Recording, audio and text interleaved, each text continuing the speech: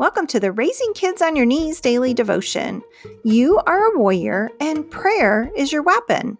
I'm here to help you step up your spiritual parenting by sharing the word and asking the hard questions.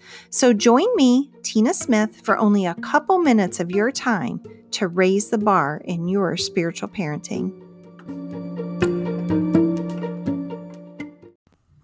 Today is Friday, June 7th, 2019. We have made it through a whole week of talking and praying about how to raise kids who have soft, teachable hearts. I really hope that this series has been a blessing to you. Today's verse is out of Exodus. It's chapter 20 and it's verse 3, and it simply says, "You must not have any other God but me." Allowing our world to revolve around our children has become the norm in today's society. We have become a society of child worshipers. When our children and all they do become the center of attention, we have allowed them to become our idols. Exodus 20 verse 4 is clear that we are not to have any idols. Idolizing our children sets them on a pedestal that is sure to come crashing down, leaving collateral damage no one recovers from.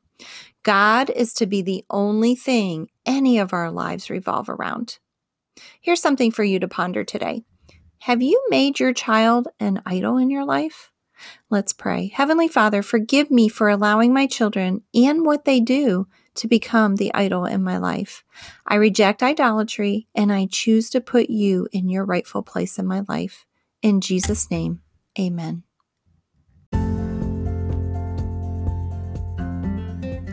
This has been the Raising Kids on Your Knees daily devotion. You can find this devotion as well as other parenting tools at raisingkidsonyourknees.org.